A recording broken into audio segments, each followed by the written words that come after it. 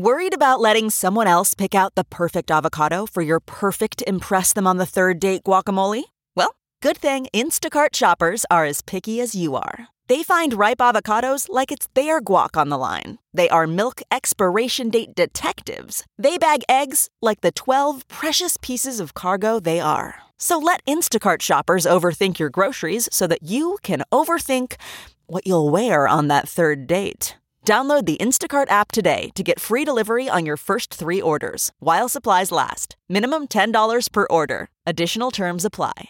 Hour number 2 of your Ben Joravsky Show for Thursday, December 26th is just moments away. But before we get into that, we need to thank the following unions for sponsoring this program. First up, it's the International Association of Machinists and Aerospace Workers, Local 126 in District 8, the International Brotherhood of Electrical Workers, Local 9, and the International Union of Operating Engineers, Local 150. A giant thank you to those unions for sponsoring this program. And, of course, today's Ben Joravsky Show is brought to you by our dear friends, I say, at the Chicago Federation of Labor.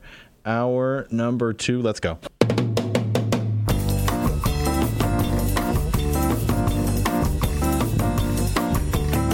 It is Thursday, December 26th. And live from the Chicago Sun-Times Chicago Reader Studio on Racine Avenue, this is the Ben Joravsky Show.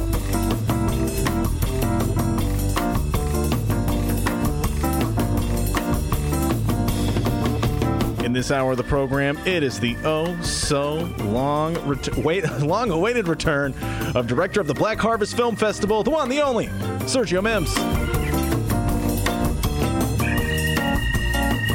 And now your host, the long-awaited return, Chicago Reader columnist Ben Joravsky. Sergio Mims in the studio is going to tell us about, we've been talking about civil liberties with Leonard Goodman. What about Sergio Mims' civil liberties? Yeah, what about mine? They kicked him off Twitter because he dared to criticize Clint Eastwood. How about that? Well, we'll get into this. Okay. You got an update for me, young man? Actually, yes, we do have an update here.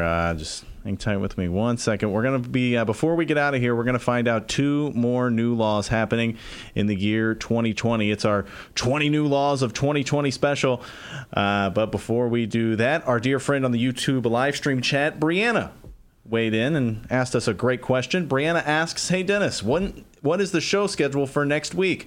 Although I will be somewhat distracted on January 1st. Then she put a bunch of smoke and tree emojis implying that she's going to be smoking that legal marijuana. Yeah.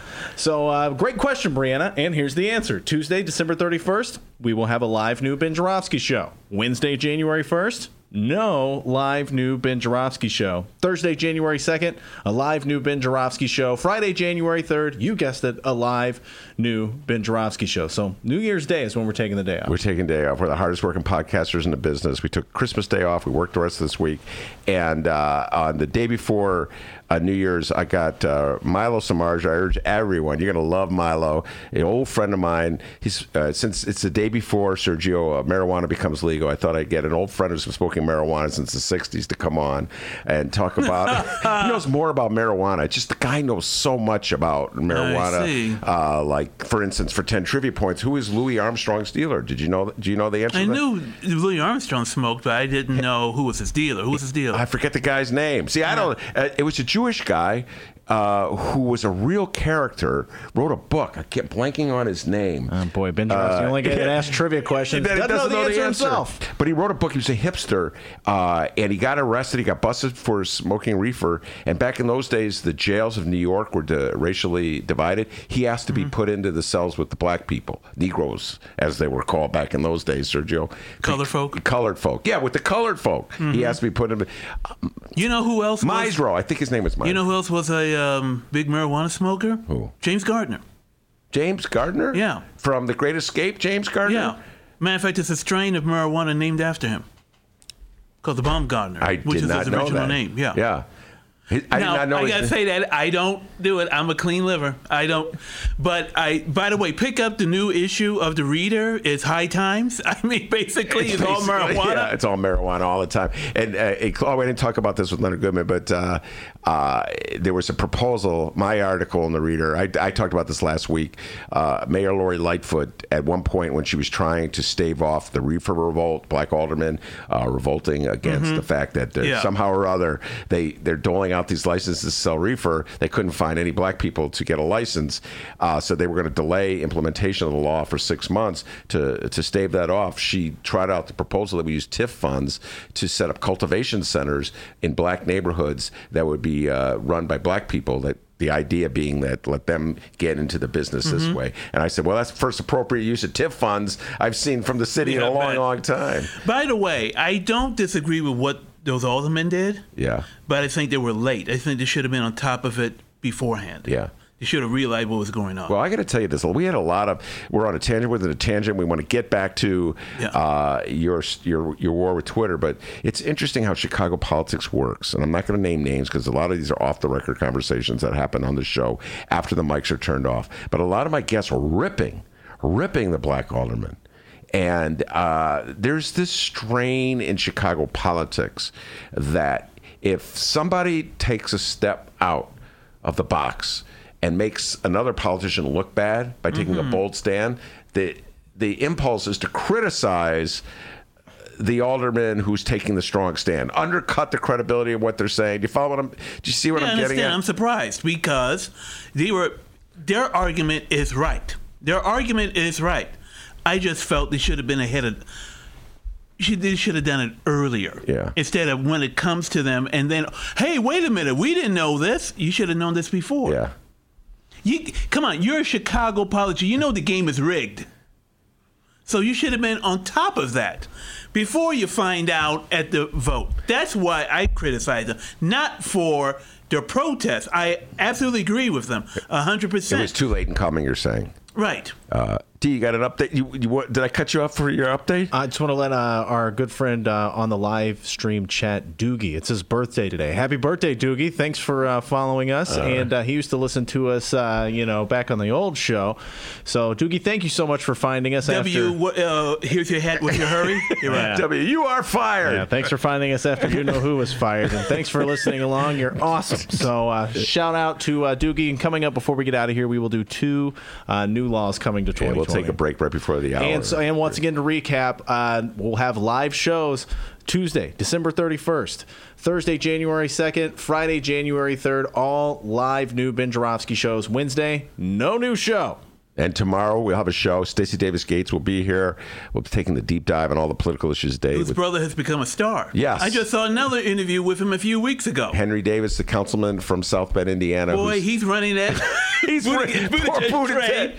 Pete, you should have called Henry Davis. I tried to tell you that. You started it. I started it, yeah. If it wasn't for you, all of this wouldn't have happened. Well, now he's a media star. Yeah, no, Henry Davis, big time media. He was on, I think he was on Fox TV. He, of course, is Stacey Davis Gates' brother. He's a councilman in South Bend. He ran against Mayor Pete back in 2015 for mayor, and he points out, makes a very convincing argument, Sergio, that Mayor Pete is a big phony when it comes to racial issues. Well, yeah. And dealing with he didn't know there was segregation in South Bend. Yeah. Gee, who'd have thunk it? Yeah.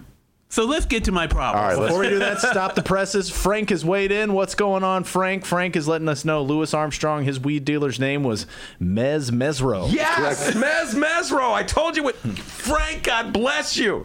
Mez.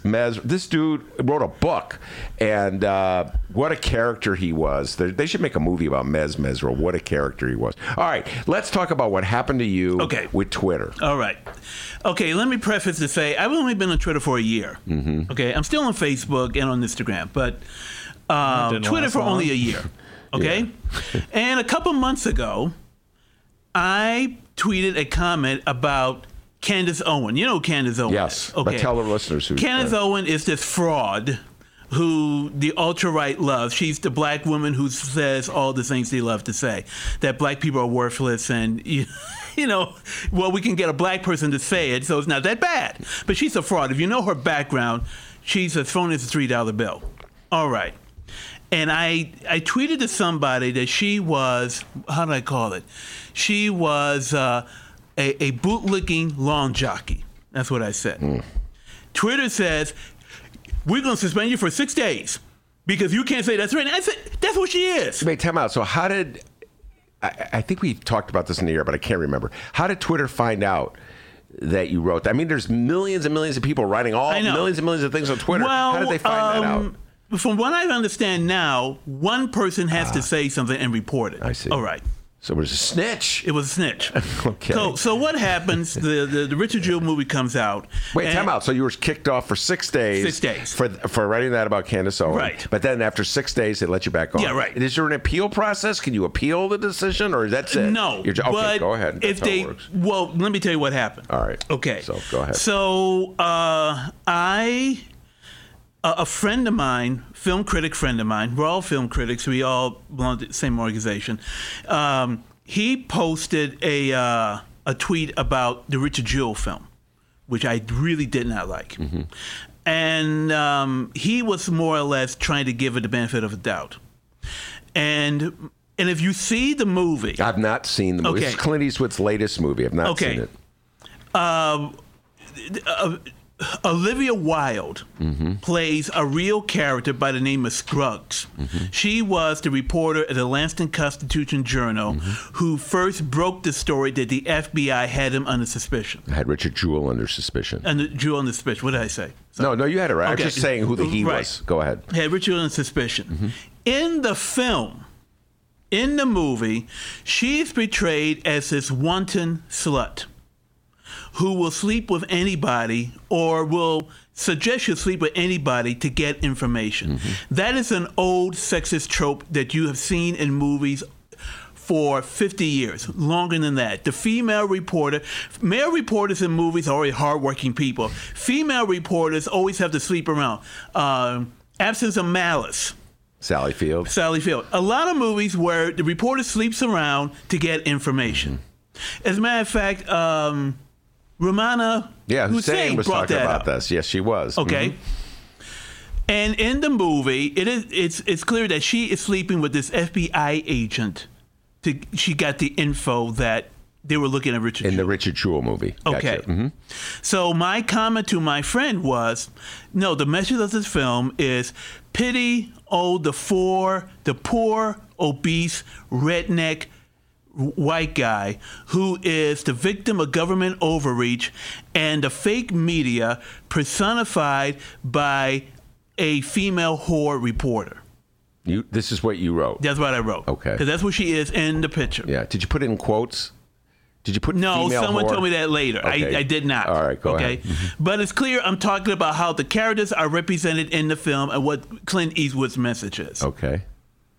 2 days later, you're permanently banned on Facebook. How do they? Yeah, you get a notification. You get a notification saying you're banned. I see. Okay.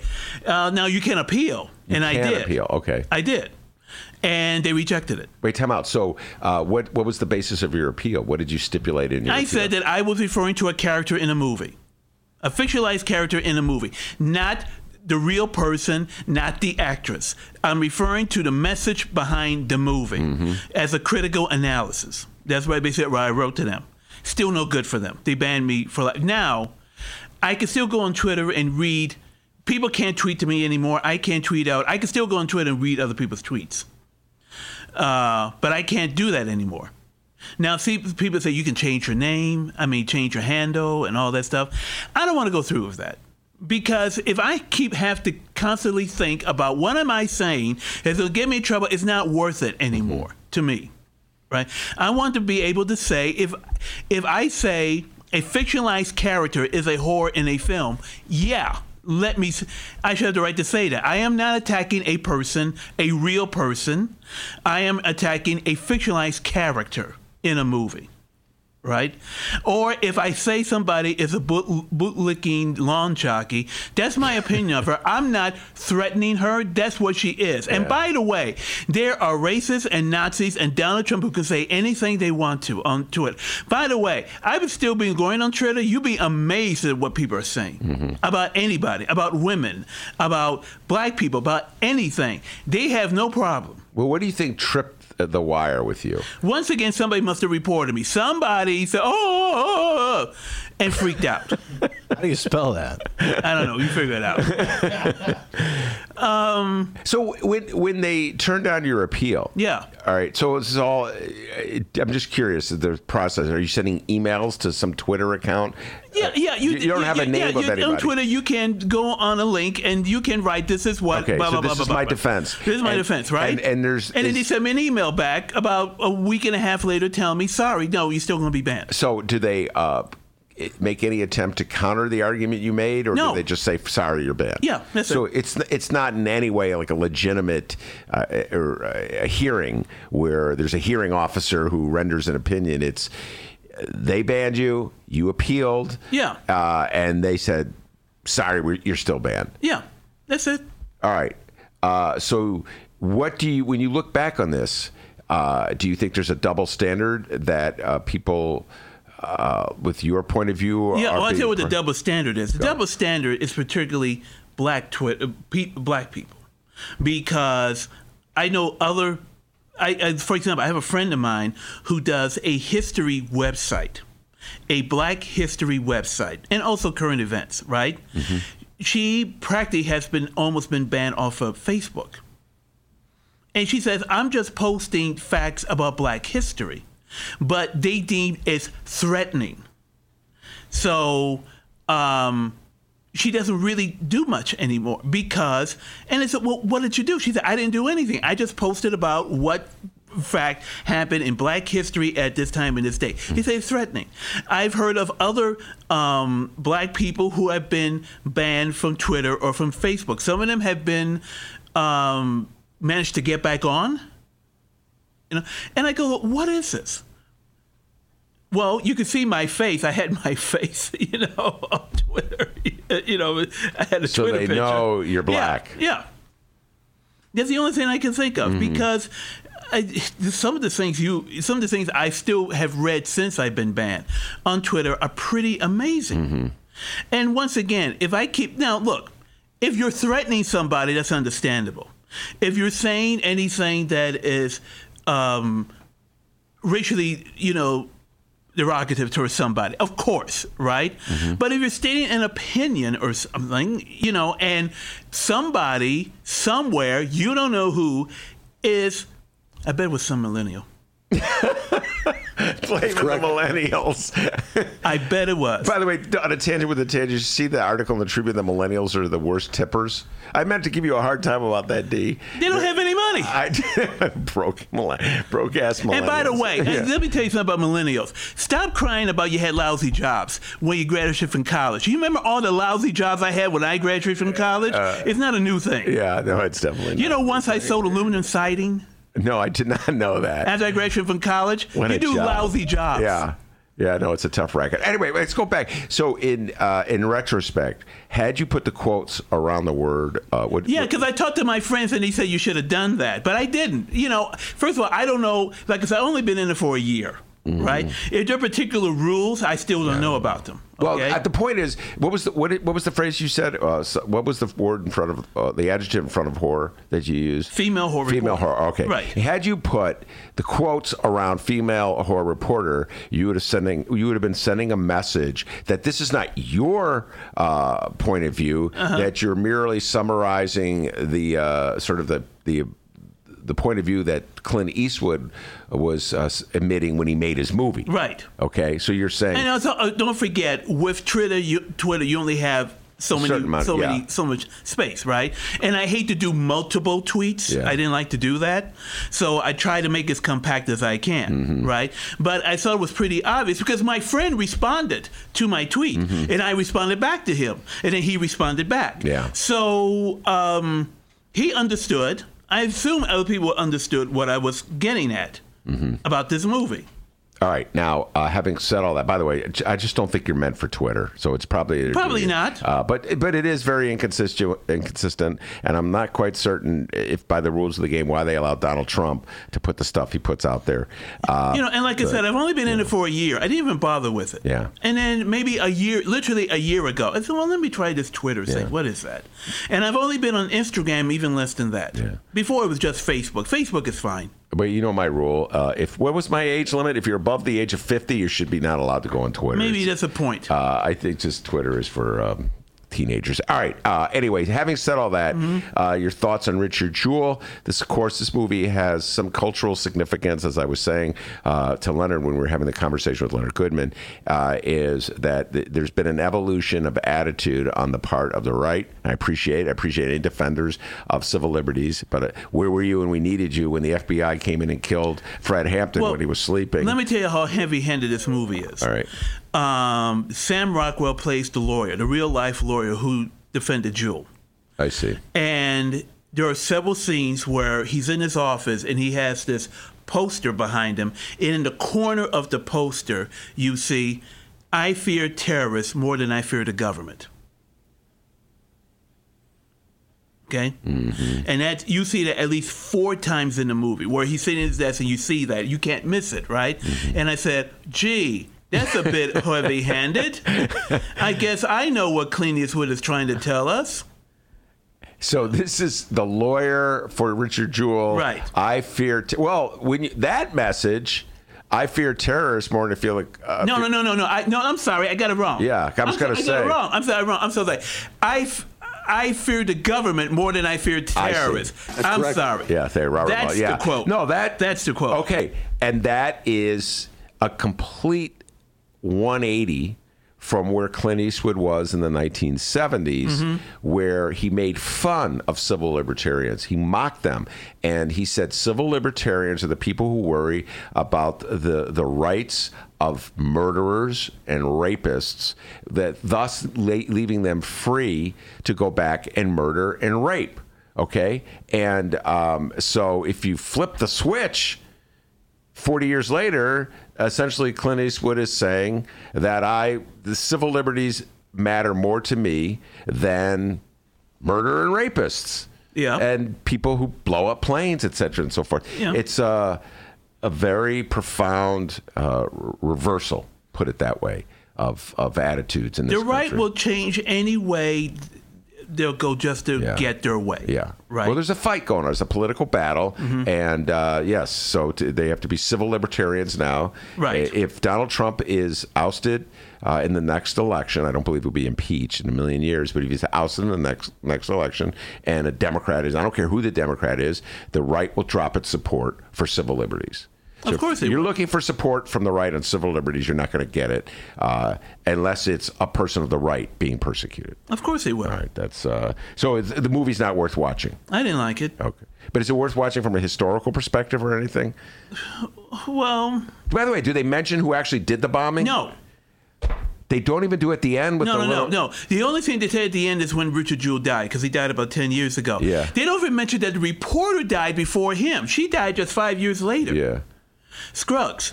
In real, she died 2001, 2002. She suffered from mental health issues. But that's not mentioned. It's just Richard Jewell died of, a heart attack in 2008. Yeah. That's it. All right, I think I managed to avoid watching. Oh, and then his lawyer got married, and now they have kids. Okay, all right, I'll probably watch it when it's at the Red Box. All right, moving from the unjust banning of Sergio from Twitter, although I think they did you a favor. Now you have more time to do other things. Fine. I really do. Like get movies for the Black Harvest Film Festival. By the way, do you have I'm working on stuff right now as we speak. All right, so you're not allowed to say I'm working on stuff as we speak. Okay. All right. And it was funny because I was just talking about Crooklyn. I was talking about Crooklyn on this very show with a couple of millennials a couple days ago, and I was explaining the significance of Crooklyn because one of the millennials is a black millennial, and he was saying, this is a tangent within a tangent, but you'll get a kick out of it. He was saying that when he was growing up, his parents would not allow him to watch a TV show unless there was at least one black character on it. Okay. Well, why don't you tell him when I was growing up, when you saw a black person on a TV show, Mom, Dad, quick, quick. He went, oh, man, you're too late. He was right there. He was right there. Yeah. So that may be why in Crooklyn there's that great scene where all the kids are sitting around the TV watching The Partridge Family. And I was trying to tell them, you missed if the family in Crooklyn, the parents in Crooklyn had the same attitude, you wouldn't that great scene where they're watching the portrait. Anyway, it's one of my favorite scenes in Crooklyn. So now we got to talk about, since I've been the subject of discussion. All right, Sergio was maligned by a certain Monroe Anderson. Okay. Now, I talked to him yesterday. I didn't bring it up. All right. So here, you want to do the introduction, or should I do the introduction? Remind people what it was. The Sergio Mims theory. Okay. All right. No, you bring it up. Right. You start it off, and then I'll respond. And this is Sergio Mims' theory. This is not the Ben Joravsky theory. This is Sergio Mims' theory, and it emanated. Sergio World. Yeah, Sergio World. We were talking about Kamala Harris and why her campaign fell apart. And we were talking about Cory Booker and why Joe Biden is getting more black support than Cory Booker. Right. And the Sergio Mims theory is that black voters have made a very, quote unquote, pragmatic decision. They have come to the conclusion that Barack Obama was largely a disappointment in terms of delivering on the goods. Symbolically, it was important. Black voters love Barack and Michelle. And they still do. They're going to buy Michelle's book, right? They brought the hell out of it. They bought the hell out of it. They filled the United Center when she came to the United Center. You better believe it. And for those prices? For those prices. Wow. But they've made a very pragmatic, practical decision when it comes to elections that a black president will only go so far at delivering the goods that they'll pull back. Is that the Sergio theory, or is it there a little more? A little bit more, go right? ahead. Maybe the right black candidate is not one now, right? Okay, in terms of Cory Booker, we can swear in the show, right? Yes, okay. You can swear. Everybody does. Okay, problem with Cory Booker is that he's corny as fuck. Yeah. Right? That's the only way I can do it. I mean, this is a guy who on a debate said dag nabbit. Yes, he did. What is he, Walter Brennan? Yeah. Okay, forget him, okay? And don't forget, Deval Patrick is still running. Yes. The guy who twice already had to cancel speeches because no one showed up. Yeah. Twice already. Okay. Now, Kamala Harris. Look, don't start with Kamala Harris already. All right, hold on. Let me have some of that Kamala. Yeah, oh yes, delicious. Oh boy, delicious. So, okay. First of all, they tried to present her as Obama 2.0. Yeah. Which she never was in the first place. When she was Attorney General of California and a district attorney, she had no relationship with the black community. This is a person who, at the beginning of her campaign, gave an interview at TV One. You can find it anywhere, in which she was asked, "What's your agenda for African Americans?" And she looked at the reporter with this incredulous look on her face, and she said, "I'm not going to do anything that's only going to benefit black people. No." Oh, really? Hey, Donald Trump has no problem doing things that only benefit white guys, right? Oh, but she's got a problem. Then, when that evidently her handlers told her, boy, that was bad. Okay? Then she did, well, let me try to appeal to black voters in the worst way, clumsiest way possible, because she has no relationship with us. So what she did, first she's dancing to Cardi B, right? You know, the video where she's dancing, please, you're not listening to Cardi B. Yeah. She's talking about, she only wears Converse. Converse, what, 1986? Okay. Then she, then the killer, when she goes on that radio show, the Breakfast Club, or the Breakfast Schlubs, as I call them, and you're talking about how, tee-hee-hee, I smoked reefer when I was in college, tee-hee-hee, and I inhaled, tee-hee. Oh, the same stuff that you put in over 1,500 black people in prison for, right? Yeah. That same stuff. Same person who claimed, when I was in college, I listened to Tupac about a decade before he arrived on the scene. And then the latest thing she would do is the marching bands. She would have these marching bands from historic HBCUs, and she's dancing with them. Black people, you're not fooling us. You know, all politicians pander to black voters. White, black, Republicans, they do it really badly. The Democrats, well, Donald Trump doesn't really pander, does he? Well, in his own way, when he brings Kanye, I suppose. That's really the way. Yeah. He doesn't know him from a hole in the wall. Do you remember that scene? I know I'm cutting you off, but that scene where, remember that one? It was unbelievable. Kanye was in the White House. I know, with Trump. doing his Coon Show act. Now, if I said that on Twitter, they would have banned. Oh my God! But what we say the Ben Joravsky Show is the views and opinions of Sergio Mims are. And anyway. Jim Brown was in the room. Yeah, Jim Brown was. That was sad. What the hell happened to him? Well, he's. Okay, so anyway, Jim Brown. Don't say anything bad about Jim Brown. I still can't. I just love Jim Brown. It's like, what's that? Stacey Dash. Yeah, Stacey Dash. Okay. Yeah. No matter. First I was like, you mean Stacey Davis Gates? But no, you're talking about Stacey Dash. yeah. The one who went, the so-called D-list actress and went. Yeah. No matter what she does, I still remember her layout in Playboy. I can never really. Okay, get that off your mind. I can't. Right. Okay, but here's the thing. So going back to your theory. But here's the thing. Okay, so she never had any black support in the first place. Yeah, Kamala. She never had it, right? And she had support from the Black Congressional Caucus, or Raucus, as I like to call it. But she never had any support from black people. And she was not seen. And look what happened. She dropped out. And when she dropped out, she told the truth. The truth was that she couldn't raise money anymore because she was getting a lot of money from Silicon Valley and a lot of money from Hollywood. And they basically came to her and said, we thought you were the one back almost a year ago, and now we realize you're not the one. And black voters are like any other voters. We got to go with the winner. All right. So if you're saying the right, quote unquote, black candidate would have gotten significant black support, who can you think of that? Okay, I'm going to tell you. Go. Okay, they did a poll of New Hampshire Democratic voters. Yeah, and he said, "Who's your number one choice for president? Democratic candidate. Who was the number one? Can you take a guess? Who was the number one choice in New Hampshire? Yeah, these were New Hampshire voters. Just now?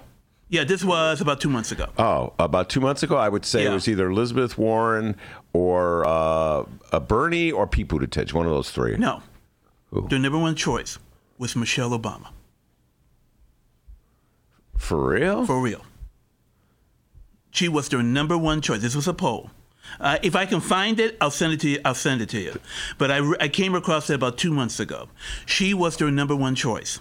And I'm telling you something, you may laugh at me. If she ran against Trump, she would kill him. It would be a blowout. So that directly contradicts the argument, the central thesis, the central tenet of the Sergio Mims theory. Well, yes and no. So okay. Because she has always been seen as being more authentic than he was. Than Barack Obama. Right. She's a South Sider, raised and grew up on the South Side. Don't forget, when Barack Obama, when he ran against Bobby Rush, his first campaign, how did Bobby Rush beat him? How did Bobby Rush do it? With the black vote. No, but what did Bobby Rush say? What did he do? Well, I don't know. What did he? He said, this guy's not black enough for you. Yeah. What's this guy from? Yeah. He's not from Chicago. Made fun of his name. He's got a funny name, and I don't know where this guy's from, and he's not one of us. Yeah. Now, you can say that's out the ball. Well, that's what I was talking about in the previous segment, Leonard. Barack Obama, I didn't finish the thought, won in Iowa because it was a largely white voting bloc in Iowa. Yeah. Most people in Iowa are white that vote in the Democratic caucus. And it was the lefties in Iowa, the peaceniks in Iowa, went with a Barack because they thought of him as the anti-war candidate. Once he won Iowa, black voters in America were like, whoa, white people in Iowa voted for this guy? Now, I will tell you, when Barack Obama announced he was running, I was with him. And a large part of that was, I knew who he was, and also because of like a family thing, my father was a friend of his, okay? So I was for Barack, and I remember so many of my friends were for Clinton. Yeah. They were for Clinton because he said he's not going to make it, until he won Iowa. Then when he won Iowa, then everybody changed. That's what I'm saying. He won Iowa. But I was with him from the beginning. Okay. Now I can make the argument that now, like a previous guest, okay, I'm disillusioned. Maybe I brought the they drank the Kool-Aid. You really drank. We all drank the Well, can't get. Still, there's a lot of on Facebook. There's a lot of Obama nostalgia. Oh, where is he? We could be him again. Look, he's living his life. He just bought a $12 million house in Martha's Vineyard. Yeah. He's got another home in California. Yeah. He's got this other home in Washington, D.C. He still owns the home near me over in, Hyde Park, on Kenwood. On Greenwood. Mm-hmm. Okay, so... So you think Michelle Obama, if she were in the race, would be defeating... Well, Biden wouldn't even be in the race if she were in the race. No, he wouldn't. No. So she would be getting the black vote in South Carolina. Oh, you better believe it. You better believe it. As for Pete Buttigieg, as I think it was Letitia or... Samina. Somebody said the problem with him, of course, is that when they see him, when black voters see him, when they see Alfred E. Newman, they see white privilege. Yeah. Here's this kid. Yeah. I would call him a kid, right? And by the way, there's a book I heard about that I really got to read. It's called The Best Little Boy in the World, which it came out about 10 years ago. And the guy who wrote this book is talking about this whole generation of white gay men who grew up in the 80s and 90s, who were all closeted when they were growing up. Mm-hmm. And so they had all this eternal angst in them and turmoil and frustration. So they had to let it out in some way. So they became super achievers. And there's a whole generation of them. Tim Cook of Apple is a perfect example, right? Pete Buttigieg, perfect example. He can speak 7 languages. He went to Notre Dame. He fought in Afghanistan. Yeah. He's a concert pianist. And it only until later, after they do all these things, they have to convince him to come out of the closet, right? And there's a whole generation of them. And it's called The Best Little Boy in the Whole Wide World. Check that book and he's very much of that generation. By the way, I just want to say this: as knowledgeable as Pete Buttigieg is, he didn't learn about segregation until he started running for president. Is that interesting? Well, no, he didn't learn about it till maybe he was gave that speech last summer over Washington. All right, we're going to take a brief break, and then we'll come back and we'll close down with a couple of more of the news stories. Is that what we're going to close down to?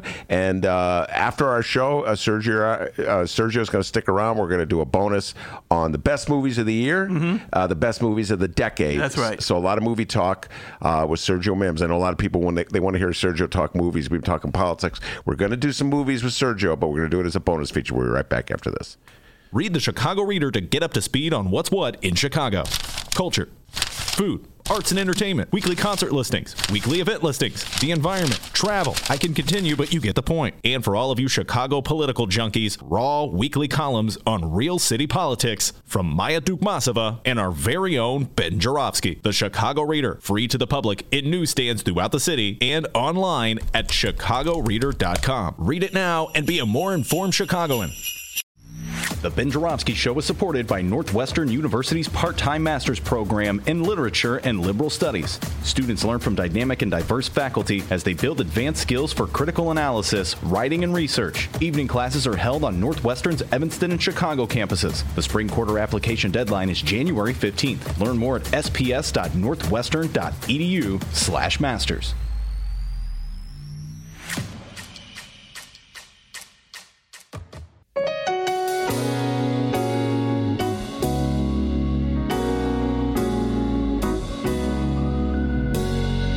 Welcome back to the Ben Jarofsky Show. Mr. Jarofsky, take us home. All right, will do. Sergio Mims in the studio. Before we head out the door, well, actually, like I said, we're not going to let Sergio head out the door. Before we start taping the bonus show, but Sergio and I go through the best movies of the year and the best movies of the decade. D, you want to do drop a little more of the new laws? Absolutely. What we're doing here to celebrate the new year, probably the nerdiest thing possible. We're talking about new laws coming to Illinois in the year 2020. Turns out J.B. Pritzker, really busy, like signing legislation. Over 250 laws will be going into place in the year. God bless him. Oh, yeah, no kidding, in the year 2020. And the good folks at WTTW Chicago put on their website 20 of the new laws that we should know. It's a Ben Jarofsky Show holiday special here, and we call it Well, it's a simple name, really. The 20 New Laws of 2020. That's correct. All right. What is Gives that? it the holiday feel. Yeah, the holiday. Sleigh bells.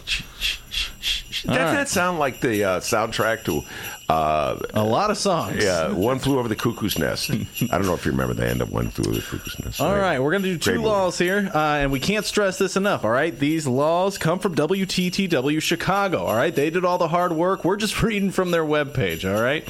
Go find all 20 laws at their website, WTTW. Just Google it. This new law coming next year involves animal-tested cosmetics.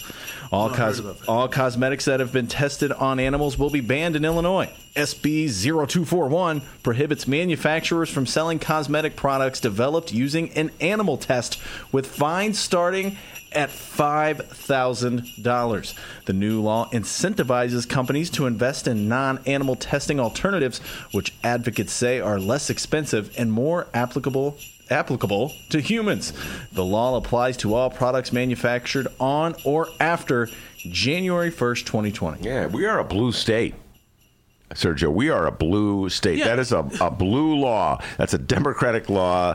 That's a rights, looking out for animals law. I don't see a red state passing a law like that. Has he signed the bill yet to end daylight saving time? Not yet. Okay. Is that it? Wait, time out. Did that pass? I missed that. Yeah. Oh, it passed. Oh, God. Here. 2 months ago? That. Sergio, I'm dyslexic. I have a lot of trouble with daylight savings time, just the whole concept. So here, get rid of it. Daylight savings time. All right, let's do another law. I agree with you. I hate daylight. It wrecks me because 3 o'clock you can always already see the light. Yeah. By the way, but we're already having longer days. Teaching you a little something now. That's true. Right? Yeah, the days are a little longer. Yeah, that's true. You guys been all my life. That's true. On to the next law. Got these guys teach me about daylight savings time. All right. This next law is all about ensuring jury pool diversity. SB 1378 prohibits the exclusion of anyone from jury duty on the basis of sexual orientation or gender identity.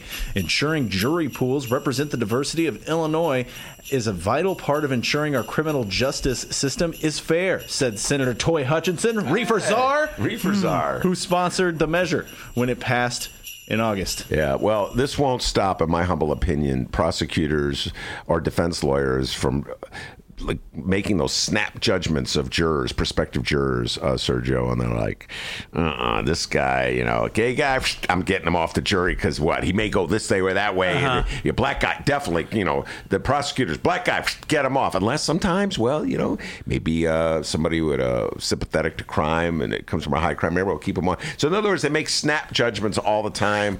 And I got to tell you something. I think Pritzker has done a really great job as governor. I think he's done a really great job. I'm not a perfect person. That's okay. You could not be perfect. That's okay. Okay, so you do a little shenanigans with the toilets. Yeah. Okay, fine. That was before he became governor. That's fine. Yeah. I wonder where Rauner is. Is he crying in one of his 9 homes? I believe the Nobody loves me anymore. Was it 9 or 8? 9. Okay, 9. Okay, all right. 2 of them are ranches. I think he sold one. He sold the one in Winnetka, but don't quote me on that. I think he sold the one in Winnetka. So now he has 8. 8 homes. He has now 6 homes and 2 ranches. Okay. Wow. I forget about that. Yeah, that's the ranches where he was drinking wine with Rahm. Remember that? That's right. The one in Montana. Yeah. So, I'm with you. I think Pritzker has done a good job so far, but this will be a pivotal year for Pritzker 2020. The whole issue of the fair tax, we'll be talking about it throughout the year.